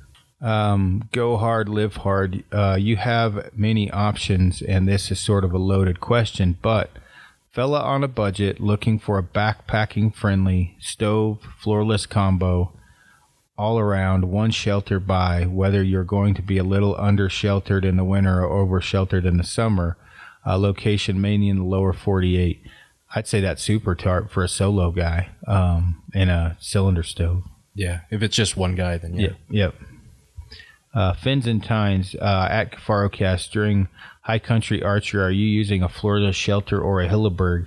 Well, both, really. We've been going back and forth. I guess so. We can kind of go just quickly. So the year Phil shot his sheep, I ran a a Rab Ridgemaster bivy and a sheep tarp for almost the whole year. Never ran I ran a mega tarp some too, I guess. Never ran a Hilleberg at all. And then last year, so that's 3 years ago. 2 years ago, I ran a Tut or a super tarp and a little bit of Hillebergs. Last year, we ran Hillebergs for almost everything except when we needed a stove, and then we ran stoved shelters. I guess, are you pretty close to the same? Yeah, I've kind of jumped back and forth. I think the first actual backpacking tent I had was an MSR Hubba Hubba, and then I got a GoLite SL5 for me and my buddies, and then I actually got that. I think I got that mega tarp from Dan not shortly after that, or I think I had a Mountain Smith. By the way, Dan, if you're listening, I gave that to you, and you sold that to Frank. He sold it to me for almost full price. Yeah, not sure what's up with that, Dan. Thanks, Dan. But ever since I kind of transferred over to the tarps, I mean, I've used that most of the time compared to floored shelters. It just works out for me. Yeah, no, for sure. Best option for Kodiak for two people. That's and I can't say this from firsthand experience. This is from all my buddies that run them up there. Is a sawtooth with a liner and a stove. Some of us have smaller budgets than others, and a high-quality shelter isn't cheap. If you could only have one to hunt in BC, which one and why? Man, that really depends on if you want to run a stove. If you want to run a stove, I would say the sawtooth, especially if you're with a buddy. If you don't want to run a stove, I would say one of the Hillebergs is going to be your best bet. That's just really going to depend on if you want to run a stove or not. And the planning, this is from Fauna Ridge Outdoors. In the planning phase of a trip, what factors do you consider when deciding on your shelter type? If it's solo or if it's one or two people, what elevation, the distance we're going in, and the weather is what I look at. What about? Yeah, and possibly the availability of wood. Well, yeah. I mean, that would also depend on the time of year. But yeah, those are all the things that I look at and Frank looks at. Will the harm be done if this is from Beef Fiddle? If you compress it, there's got to be some harm, but I'd say it's minimal, next to none from compressing it. How much cordage? You should know that ahead of time, actually. So Kurt M2323, the biggest things to consider when running a tarp only setup and how the tarp is set up leaving the house. How much cordage attached and where. I would basically pitch it to where it'll pitch as an A-frame normally, like with a super tarp, and then I always have the same cord extra in my pack, no matter what, if I'm hunting or not, and that'll get you done, meaning if you need more to pitch it off the ground or not. So an extra 20, 25 to 50 feet of 1.8 to 2.3 millimeter guy line, and then what it already comes with should be more than enough. Charlie Slaymaker, my wife and 1-year-old son, Western Washington, spring fishing to September blacktail. I'd get the sawtooth and a liner because you're in Western Washington. Do you need a bivvy with a down bag because of condensation? If you're not running a liner and you have like a super fragile outer shell, and you don't want to be super mindful of it, then yeah, I would run a bivvy on the outside of it. When do you for tarps versus teepees? When I need more room. When Frank and I are both going, we'll run a sawtooth, and when more than that go, we run a teepee. Liners or no for late season high elevations and sawtooth. I can't get partner to do the liner because of the extra weight. In Colorado, we don't run a liner that often. You just have to be prepared to have some condensation. How do you deal with pitching issues on rocky areas? I just use the rocks to pitch. If I've got, let's say, 70% of the stakes in the ground and the other ones I can't get in, I just use rocks to pitch. 3-person shelter with a stove and 8-man is probably the best. Let's see, B_M_Iln. I'm looking at buying a Tut mainly for summer trips with my boys who are still young in the mountains of Alberta for fishing and canoeing. How do you combat the bugs in the summer, mosquitoes and ticks? What stove would you recommend to go with? Again, the Thermacell bug coils, get a bug net. I'd run a cylinder stove, an 18-inch cylinder stove. That would probably be best. That's all I got. Is that all of them? Yeah, I think that's it. Good Lordy. Yeah, I think we might mention again that you're giving away your Prime bow. Yes, I am giving away my Prime fully set up. I don't think we mentioned that on the podcast yet, but just go to Aaron's page. He's got a post on there. I think you got to like the post, like KifaruCast, like Prime, like my page, which is Tort Life, and then share or tag a friend. Right? Is that what it was? It's kind of a lot, but it's a big prize. It's probably well over $1,000 value. It's a Prime Synergy hybrid, right? Yeah, it's a Prime Synergy hybrid. We'll have a 7-pin true ball sight on it. It'll have a DOA arrow rest, true ball execute release, Black Eagle arrows. Will it have an Aaron Snyder autograph? Only if you request it, because I feel weird about that shit. It is not a new bow. It has seen some death. It's lucky, though. That's the thing. It does hit what it's aiming at. So, yeah, fully set up system. Probably also potentially maybe throw some iron will or cutthroat broadheads in there with it. But either way, you gotta like a bunch of pages or follow. So you gotta follow Frank the Tank or Tort Life, myself, KifaruCast, as well as Prime G5, and you're entered to win. And then on the thread on the KifaruCast page or my own, you have to hashtag KifaruCast giveaway, I guess. Is that right? Yeah. Yep. And you'll be entered to win. So, and then we're giving that away actually on my birthday, January 27th. For those of you out there who want to send gifts, chocolate chip cookies are accepted. Copenhagen. Yes. Copenhagen snuff. Get it right. Yeah. So yeah, those definitely enter that. And then one thing I think I'd finish up with, I mean, Frank and I obviously work for Kifaru, but we use multiple different shelters, through the course of the past several years. There's not a best shelter, a do-all for everything. There's compromises on all sides of the fence. If you run a ultralight 3-season tent, durability is going to be one, and then for harsh weather conditions is going to be other. If you run just a tarp, you're going to have the bonus of lightweight, be able to pitch it in different areas a little bit easier. You can use it around move it during each day without a big weight penalty. But harsher weather conditions, you've got a tarp, so but you can add things to it. Running a 4-season tent, you're going to have weight penalties. So there's no right answer. Really, we're just trying to get info out to help people make the best decision for themselves. I think for me, for the most part, the tarp bivvies /stove combo is probably going to be the most versatile, but that doesn't mean, if I live somewhere else, maybe something different would work. It's just trying to get the most advice we can and info out there for you guys to make a decision. Yeah, yep, definitely. I think we should do a mega tarp giveaway too. What do you think? I don't care. Yeah, we'll do one of the. We'll announce something on Instagram about how you can win a mega tarp. And I guess we'll leave it at that. Thanks for tuning in, everyone. We will see Play your song. Play your Copenhagen song. I can. For the outro. Okay, hold on. Let me pull this on Spotify. You know what? Total Squirrel here. I would strongly suggest, it's a little bit crude, but I think everyone should go and listen to Bill Burr, the comedian. Some of the stuff he says is super funny. And relatable. And very relatable, so...